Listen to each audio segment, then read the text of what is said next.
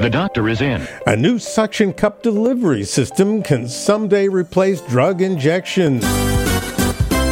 For those with an extreme fear of needles, Swiss researchers have developed an alternative means of introducing large molecule drugs into the circulation. Based on the suction cups on the tentacles of an octopus, the device consists of a reservoir of drug attached to a suction device that's placed in the mouth on the inner lining of the cheek.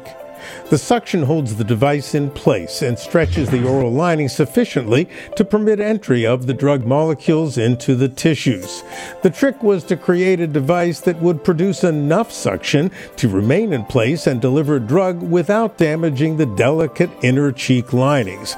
It's very clever, and hopefully it will be in the clinic Someday soon. Dr. Howard Smith. from Boston, the medical capital of the world.